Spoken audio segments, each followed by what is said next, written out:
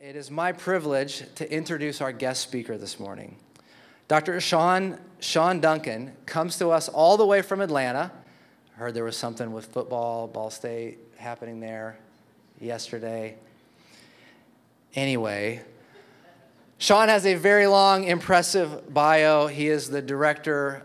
He's part of an organization called Focus Community Strategies, and they have a branch of that called the Lupton Center. And just for some context, I read a book about 12 years ago called Toxic Charity, and it was written by Dr. Bob Lupton Center. And I came to this book because I was just wrestling with our approach to quote-unquote charity.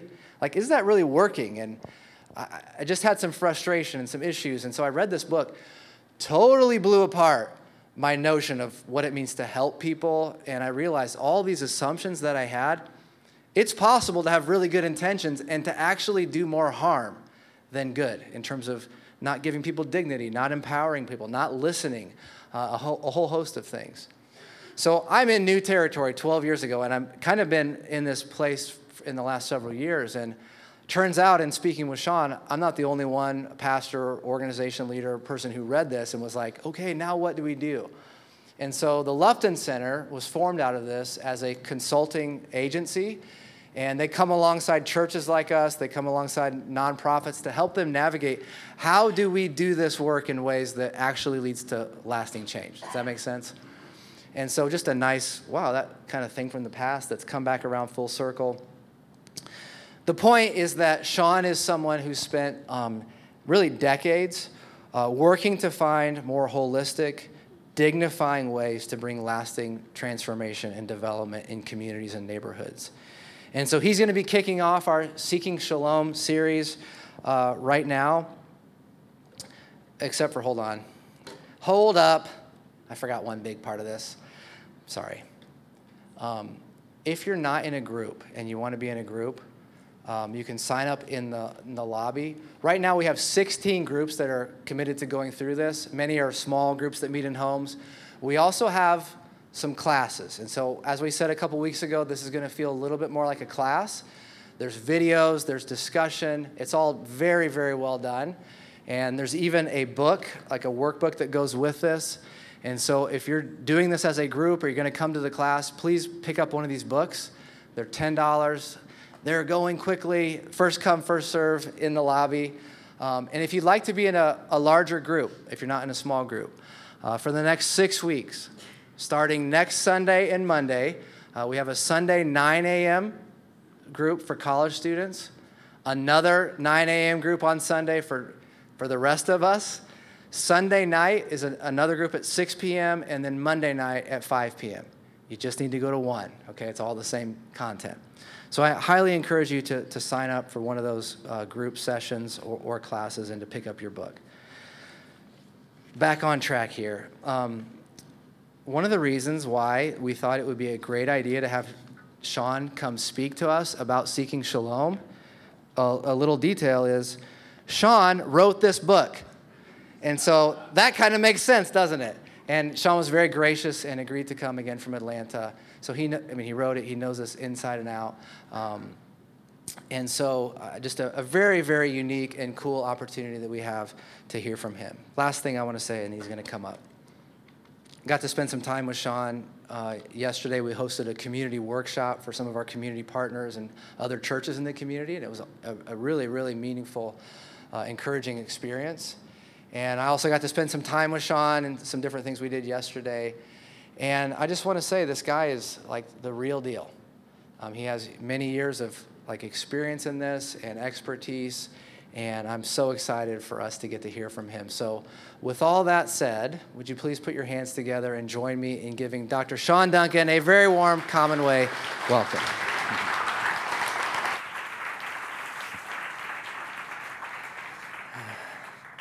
Well, it's been a delight to be with you all in Muncie this weekend.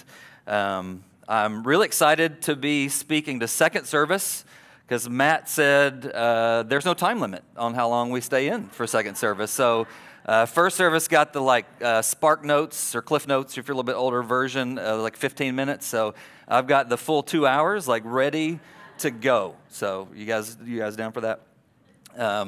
No, it really has been a treat to be here this weekend. Being on the road and traveling and being able to be in different communities, I never know what to expect, right? Because normally the people that invite you to come are somebody from my team. The people that are doing the inviting, they know about FCS or Focused Community Strategies, which is our organization, and they're bought in and they're excited and they want people to know more about what we do. But I don't know how excited all the people are that they're going to gather for us to, kind of be talking to. And so just being in all the conversations yesterday, there's just clearly a depth of thought and maturity and desire to be good neighbors and to be a redeeming presence in this city. So it's always I'm more comfortable facilitating than just like directly speaking. And so it was yesterday being able starting to throw some of those questions out to those who had gathered. I'm like, all right, how crazy are these folks? I have no idea what they're going to say. But just everything that I was like, man, this is just so rich and so thoughtful. So it's just been a delight to be in this conversation with you. I told Matt and Lisa when we were, speaking over Zoom the last few months, I was like, what our consultancy doesn't do is just speaking engagements. We're going to come in, come out, and then that's the whole story. We want to participate in a conversation that's already been happening, and we want to support it so that it continues in really healthy ways. And it's clear that this church, this community, other nonprofits and congregations have been thinking and praying and working deeply to be good neighbors and to respond to material poverty in ways that are really healthy and redeeming. Do I have any puzzle people out here? Anybody like to do puzzles? You like to do puzzles? Anybody got a few? I hate them. I don't know what it is about my brain that maybe I got something undiagnosed. But even when my kids were little and they wanted to do really simple woodblock puzzles, I was like, no, this stresses me out. I don't do puzzles. But I thought it'd be fun to torture my staff with a little learning experiment a few months back. So one of the things that's kind of a key part of the culture of the team that I lead is we're really committed to learning and challenging one another constantly. So we have a weekly rhythm called Friday Freestyle, where we take turns having researched to present something to our team to kind of challenge our thinking, to really kind of push us forward into stuff we're working on. And the reason I call it Friday Freestyle, because it happens on what day of the week? See, man, I told you second service was a smart bunch. You guys, you were really downplaying these folks. So it happens on Friday, and the reason we call it freestyle is kind of say, hey, your presentation is totally up to you. You can do some sort of game. If you want it to be dialogue, you want to lectures, do whatever you want to do. Just challenge us to think in better ways. So one of my staff members and I came up with this torture that we wanted to do to the rest of our team. We thought it was a really fun idea. And so we put them in groups to do a little puzzle competition. And these are literally the puzzles that they were given to put together. These are the actual images of the puzzles they had to put together. So group one got this puzzle here, and they had the box and some paper instructions inside of them, which I don't do puzzles, but do you need instructions inside of I feel like it's put this together. I don't know, I don't know what the paper said, but there were clearly some instructions in there.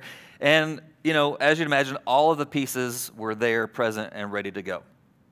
Not only that, but they were set at a table in a kind of a quiet room with someone else at the table who had put the puzzle together before. So if they had questions and needed help, and all of this is in a contest. Who can do this the fastest? And there was a prize at the end, right? I just bought some cookies. I didn't tell them that. I didn't really know what to give them, but they knew there's a prize coming. Second group had all of the pieces, but didn't have the box top, didn't have the directions, and didn't have really any support. So for my puzzle people, what would you do if you didn't have the top of the box? Where would you start? Corners, yeah, do the edges. I at least know that much. I'd probably find two corners and get distracted and quit. That'd be about my strategy of it. And so it's getting, as you can notice, it's getting progressively harder. All right, so the third group didn't have the box, didn't have the instructions, and didn't have all the pieces. And they had some additional pieces that didn't actually go to the puzzle. I feel like I should publicly apologize to Stephen for how depressed and angry he was about 5 minutes into this exercise. So, Stephen, if you're listening. But and how we really were diabolical is like if this group is like we had some charity people show up a few minutes in and be like, hey, do you need some extra pieces? We have extra. We're going to give you extra pieces. And those pieces didn't actually belong to this puzzle either. Weren't useful at all, just were more pieces. And so the idea behind this scheme, this traumatic event, was this is what it's like depending on what neighborhood you grow up in, right? You know, you grow up in some neighborhoods, like you got all the pieces, you got support from people who have all the pieces, you got the instructions, you got the box, you got everything, right? And it progressively can be very different. Yet where we grow up can so radically determine the outcome of our lives, which is why FCS does neighborhood-based work, as we're trying to change the ecosystems of neighborhoods, not just serve individual people. So I give this example really, first of all, to help you to realize that I am not the real deal. I'm not a good person. I'm really cruel. That's what I feel like Matt set me up to be something I'm not. So you should know that's not true. And also to say, I think this kind of metaphor of puzzles is really where I want us to live today, is that I think that for a lot of Christians, the box top that we're looking at isn't the image that God is aiming us towards, right? That we have all the right pieces, right? We have all the correct pieces to the puzzle. Your life has all the pieces that you're supposed to have. But I think the picture that we're assuming that the direction God is leading us towards isn't the picture that God intends. That we've got all the right pieces, but we've kind of got the wrong picture. Which might work out okay if it were one of these. If you're not me, you're probably smart enough and patient enough to pull this off, unless someone was rude enough not to give you all the pieces, right? But the reality is, like we all kind of know, life is not a 30, 50-piece puzzle. How many pieces do you like in your puzzles? At least 1,000. Oh my gosh, how many? 500? Oh God, I feel like indigestion just thinking about that. It's just so stressful. I don't know. Anybody else stressed out by puzzles? Is this just me? I don't know. Maybe I got something. Thank you. I got one friend. in the audience. Thank you. That we're operating as Christians often with an end game that isn't God's end game with what we're up to. And so if we're going to put together this puzzle, if we're going to live our lives well, if we're going to follow Jesus well, we may need to reorient what the picture is on the top of the box. That maybe we're building something a little bit different.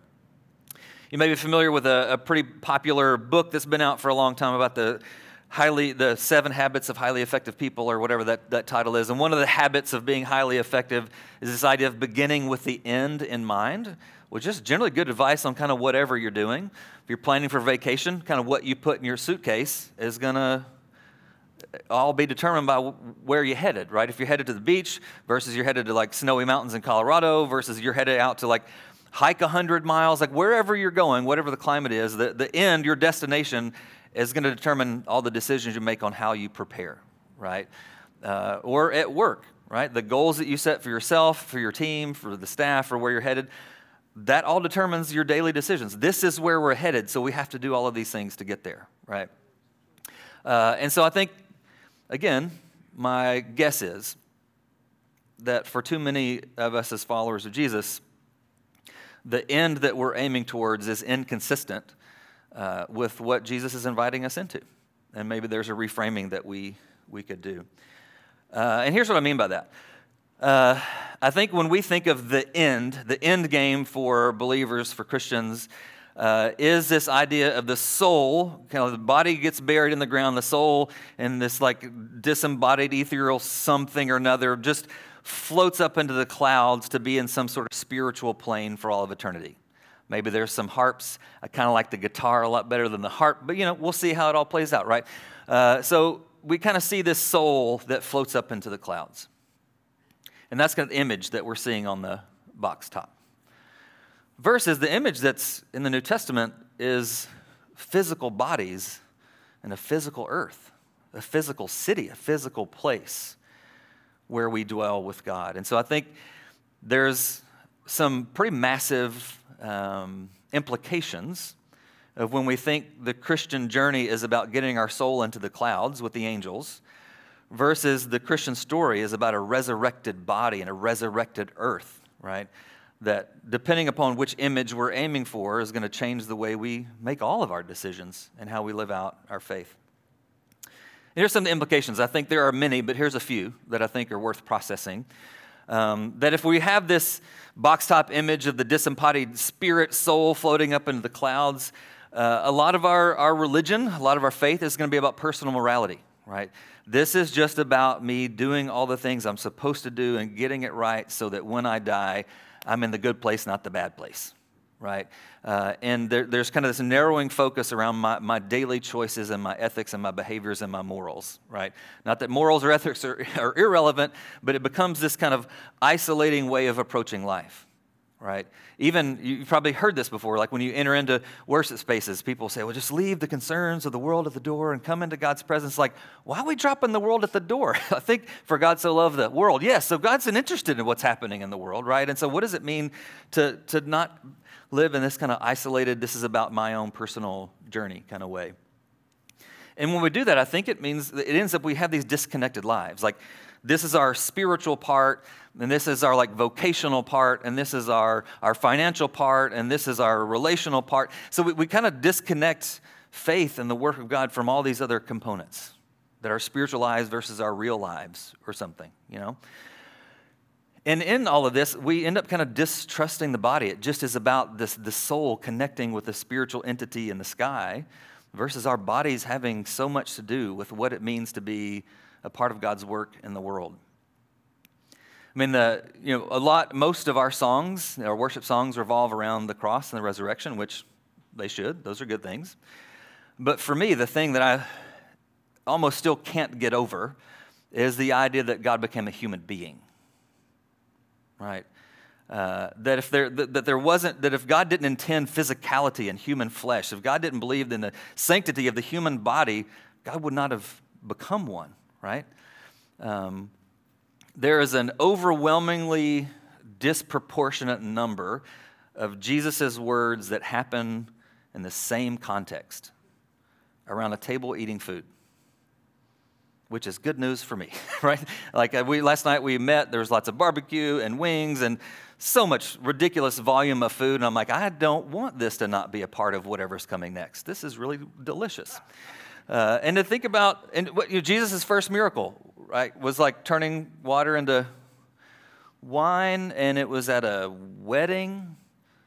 Seems like if you're going to like introduce yourself as Son of God on the stage, you ought to do something a little bit more important than just crack open some bottles of wine to celebrate a wedding, right? Like, what does that have to do with the spiritual realities of our world? I think Jesus would say everything, right?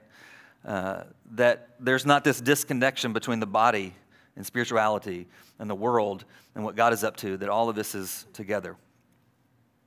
But so I think when our box top, our puzzle, is not a soul floating into the clouds, but our vision of the end is a resurrected world with resurrected bodies, with physical space and flesh and places, that all of a sudden things begin to shift in the decisions we make to live out our lives. One of them is we shift from this like personal morality thinking into this collective responsibility. That I belong to you, you belong to me, I belong to the city, and the city belongs to, like, I am a part of, am responsible for the world around me, as it's responsible for me as well.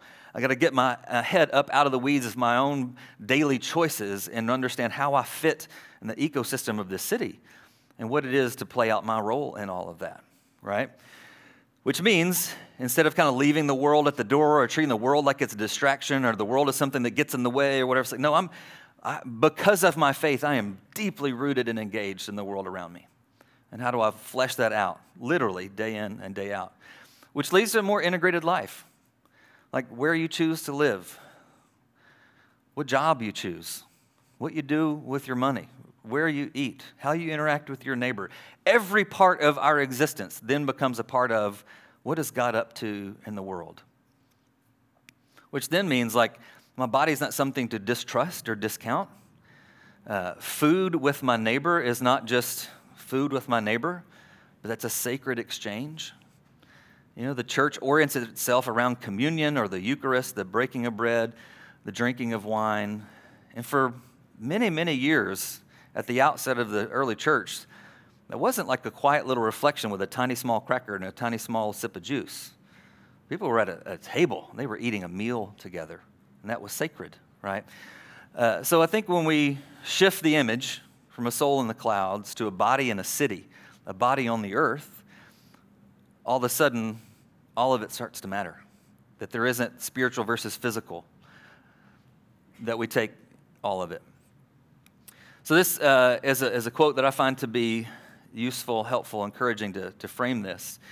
There is not a square inch in the whole domain of our human existence over which Christ, who is sovereign over all, does not cry, mine. Now, this has been used and misused as a quote by a number of folk, and I think where it gets misused is it's one more way of thinking about individual religion, of saying like, hey, kid, every part of who you are, God's watching, right? And he wants total control over everything you're saying and doing. Okay, like, well, okay, we can build a case for that, but that's not what this is getting at, right? This is seeking to say all aspects of our world, God intends redeeming work in those spaces. The zoning laws that make up the city of Muncie matter, right? Transportation access matters. Quality schools matter. Access to healthcare matters. Like all that makes up the domain of our human existence matters. Every piece of what we're up to. So there's a few scriptures that I find to be instructive and helpful and kind of framing this different box top, different image. The first is from Revelation, which is the last book in that Bible, so it kind of is a lot of that stuff in Revelation is pointing to the top of the puzzle box, right? In Revelation 21, it says, "Then I saw a new heaven and a new earth." So one thing I think we have to overcome is so often when we use the word heaven, we are picturing this like spiritual kingdom up there in the atmosphere somewhere.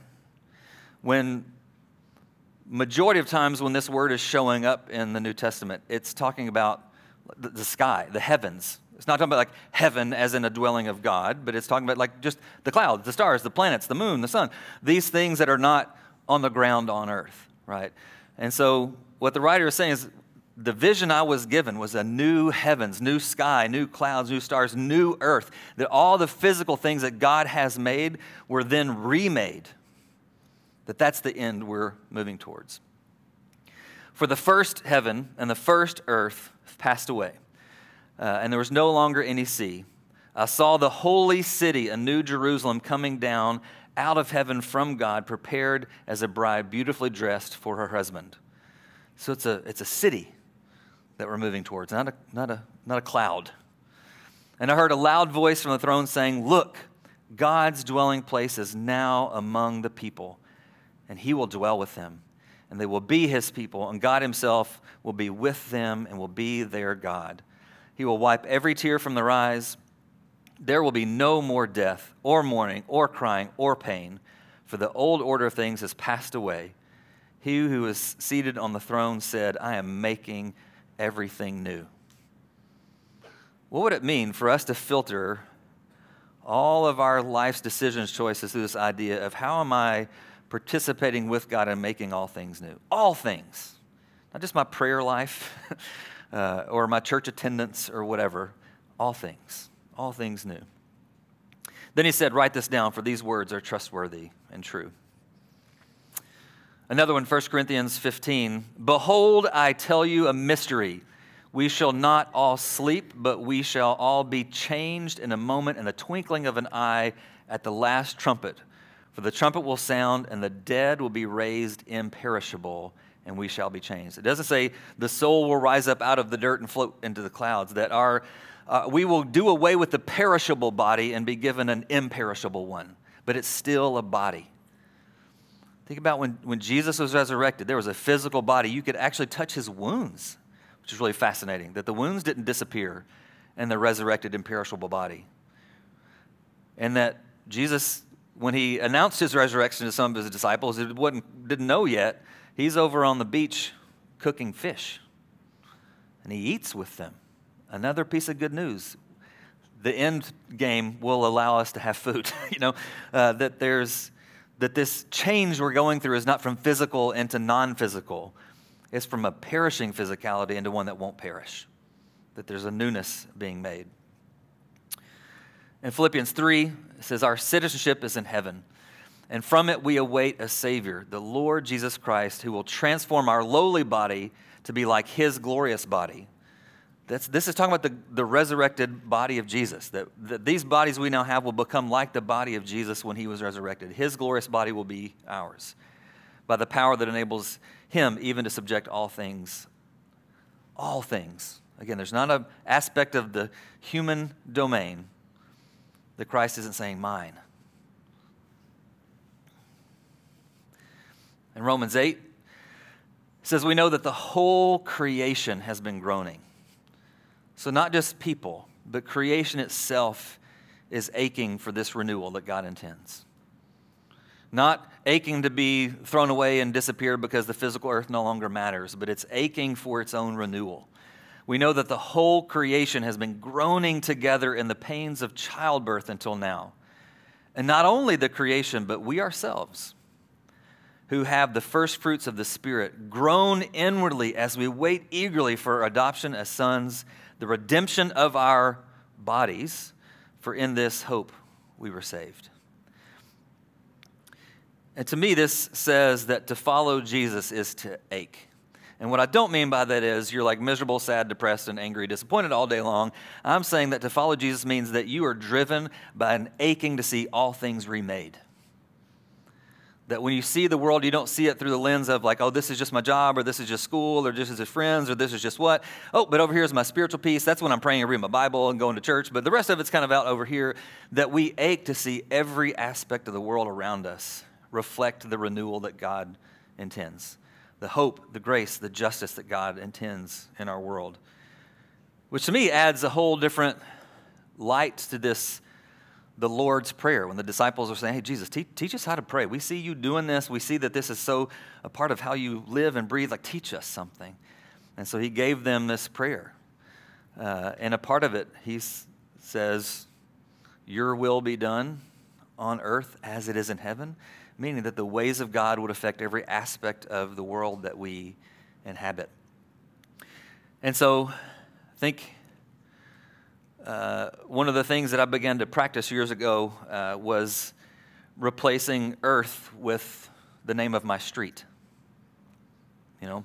Replacing earth with the name of the town or the city that I'm in, right?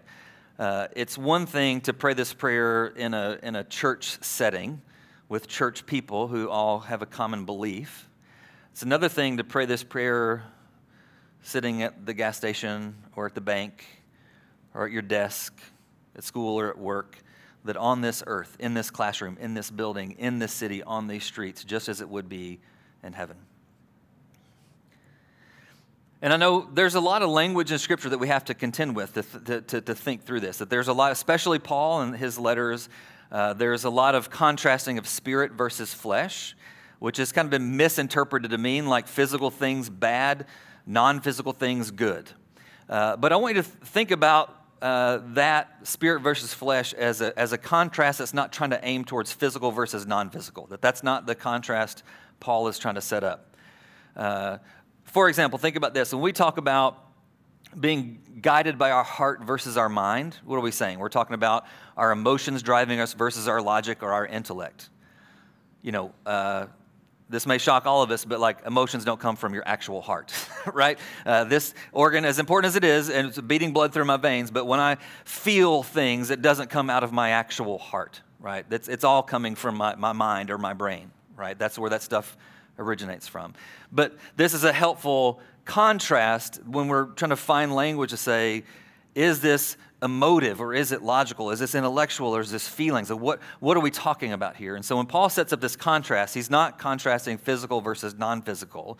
He's talking about the will and the ways of God versus the will and the ways of mankind, right? And that spirit is about being driven by that ache for the renewal of our bodies and the renewal of our cities and the renewal of all of creation. And so for us, this is very practical. We are a neighborhood-based nonprofit community development organization, and we do a lot of work in what I would call practicing resurrection. Wendell Berry's a poet that I love, and he has a poem that ends with this line that tells us to practice resurrection, and I love that. It's one thing to say, well, to be a Christian, you have to believe in the resurrection of Jesus. It's another thing to say, well, being a Christian should mean that we're practicing resurrection. And what that means is, how do we see things that are dead? Where do we find places where life has been removed? And how can we do the work to bring life back into those places? So this building here is a grocery store in the neighborhood where FCS is working. Prior to that, it was a lot of different things, and it was a lot of things that were damaging and harmful to the neighborhood. And in practicing resurrection, taking this property and turning it into a grocery store in what used to be a food desert, meaning the residents of this neighborhood lacked affordable access to groceries, healthy groceries that are affordable. Meaning, if they're using public transportation, it's going to take them 2 hours round trip to get to affordable, healthy grocery options, right? And so the practice of resurrection, the belief that all of what we see around us, God is concerned with that. Not just my prayer life, but God cares about my neighbor's access to vegetables. That matters, right? And so when we look at a neighborhood, we're thinking through this idea of what does it mean to see all things made new? Build, not just people and their spiritual lives, but buildings and streets, neighborhoods to be made new. This used to be Harold's Barbecue. Fun fact, this may shock you, it's not currently in operation. If you can't tell from the front of this, you can see the smokestack where the barbecue used to be smoked. So this image showed up in a video on Facebook from a church in Atlanta who was raising money for their inner city programs. And not only this image, but I recognized a couple of the other images they used in that video to kind of pluck the pity strings to get some donations for this ministry. And I remember I might have a temper problem. I remember being really angry when I saw that, because I was like, we own that building. You're using a property that we own to raise money for a ministry that doesn't happen in this neighborhood, and you're telling a story that's just not true about this neighborhood. Because what they didn't put in that video, was this, right? What they didn't put in the video were the beautiful houses that have been built and restored, and the families are living in. Like they didn't use any of these images. They just used this one that we own and are currently in the process of practicing resurrection with. What does it look like to bring life in this blighted spot, right? So what we're moving towards with the old Harold's Barbecue is something currently called the District. It's all in planning stages. So this is a container park that will host small business owners. So we've been in partnership with a local university for the last few years, offering entrepreneurship training to people who often can't afford or get access to high-level entrepreneurship and business training at a private university level. But this is a private university who's offering this in a way that more people have access to it. So we're a partner in that approach. And as we've been doing this for a few years, we're beginning to say, like, some of these folks may begin to take off, and they need some affordable office space to run their business out of. How could we, one, turn a block that's vacant and blighted into something that not only has the use of some office space for our entrepreneurs, but also some entertainment and some restaurants? And how does this block not become a place of death, but a place of life? And how can we be a part of that? Because again, in our minds, there's nothing that Christ isn't saying, mine. I want to see life and hope and justice and peace, shalom, restored in our communities and all aspects of it. So I'm going to invite Matt to wrap us up here in just a minute. But you guys are about to begin a series called Seeking Shalom. And so we're deliberately vague at some level about using this language of seeking shalom. Like, what in the world are you talking about? What is shalom? Where is it? How do you seek it? How do you find it, right? That we're trying to invite people to a much bigger and robust pursuit. That most of our work when it comes to poverty and charity and ministry or outreach or volunteering, whatever language you might use, really boils down to we're just trying to meet people's needs. And that's not a bad thing. If someone's in need, to meet that need. If someone is hungry, to eat with them. Don't feed them, eat with them. Like, meeting needs is not a bad thing, right? I just think it's too small a thing. It's an image on the top of our puzzle box that just ain't worth building towards, right? That the image we're moving towards is all the stuff I just talked about, shalom, where all things reflect the goodness of God, whether it is zoning codes in the city of Muncie, or it is street lights, or it is safety, or it's schools, or it's just our relationship to our next door neighbor, that all of that should be reflecting God's peace, God's renewal, God's goodness.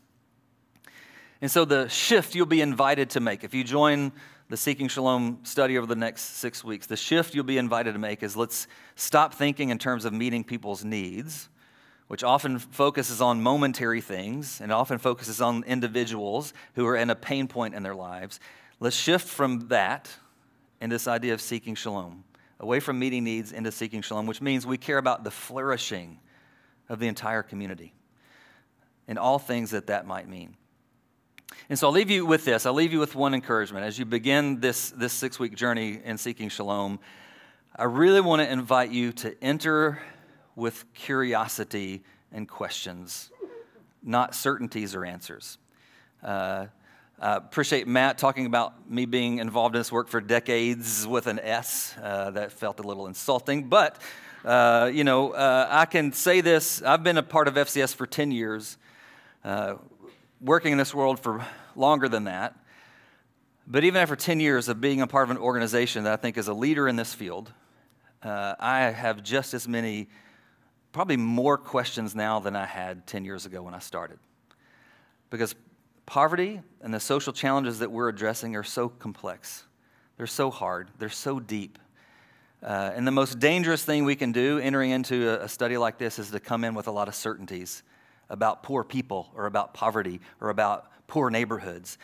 We've got to let those things go and come in with lots of curiosity, right?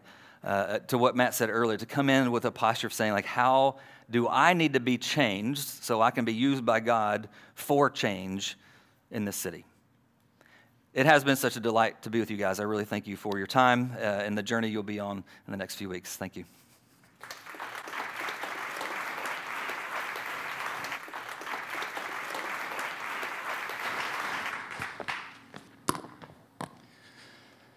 Shawn, thank you so much. We appreciate you being here and setting us up and sharing with us for the weekend. I got to hear that twice, along with yesterday, and just the whole time I'm just going, yes, yes, yes. And he just shared a lot with us, but I hope you kind of are sitting with how important it is to know what the end is. What's the picture? Because if it's just private morality, if it's just my own little personal relationship with Jesus and be a good boy and get other people to get a personal relationship with Jesus, to go to a disembodied heaven somewhere else, it's the wrong story. It's not the biblical story. Jesus says, I tell you, at the renewal of all things. That's where this is going. And so I love that phrase, practicing resurrection, not just believing in it. And that's what we're going to talk about. What does that look like? Just a quick story because we have a minute. I was at a conference one time and the speaker, kind of a provocative theologian, philosopher named Peter Rollins was talking, and there was a Q&A afterward. He's pushing people's buttons and they said, so tell me, do you deny the resurrection? And he said, he's from Northern Ireland, so awesome accent. He said, I'm not going to do it, but he said, yes. And everybody in the room, all these Christian pastors are like, oof. This guy must be way out there. And he goes, yes, I deny the resurrection. I deny the resurrection every time I see my brother or sister in need and don't do anything about it. I deny the resurrection every time I see someone different than me and consider them another than me. I deny the resurrection every time I settle for a vision less than the renewal of all things. So that's what we're going to talk about, and it's going to get interesting. And we like to do this division thing where we say, well, Jesus doesn't get into systems and structures and politics. That's crazy. He stood in front of a temple, the pinnacle of religious and government life, and said, destroy this thing, and I'll build it again in 3 days. He goes in a temple, overturns the unjust money change. He's very much involved in systems and structures, but that's going to mess with us. So How do we do this in ways that are helpful? Next week, we're going to look at how our well-intentioned charity doesn't get at the root problem, doesn't get at the structural issues and the deeper things. So I hope you're ready for this. I'm excited about it. I want to, again, ask us all to be open and ready for where God leads us. One final reminder, get your book. If you haven't signed up for a group, this is different than anything else we've really ever done. So again, can we put our hands together for Shawn? Thank you so much.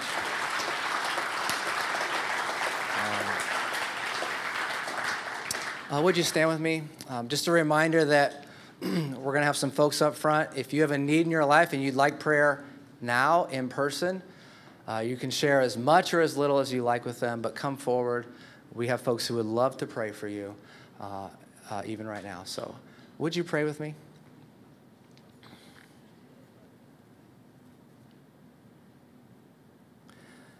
God, thank you for this incredible story that you invite us into. We often settle for something far less, to the detriment of our own souls and the people around us and the world that we live in. So I pray that you would broaden our view, that we would see the world the way that you do. It's amazing to me that you invite us to co-create.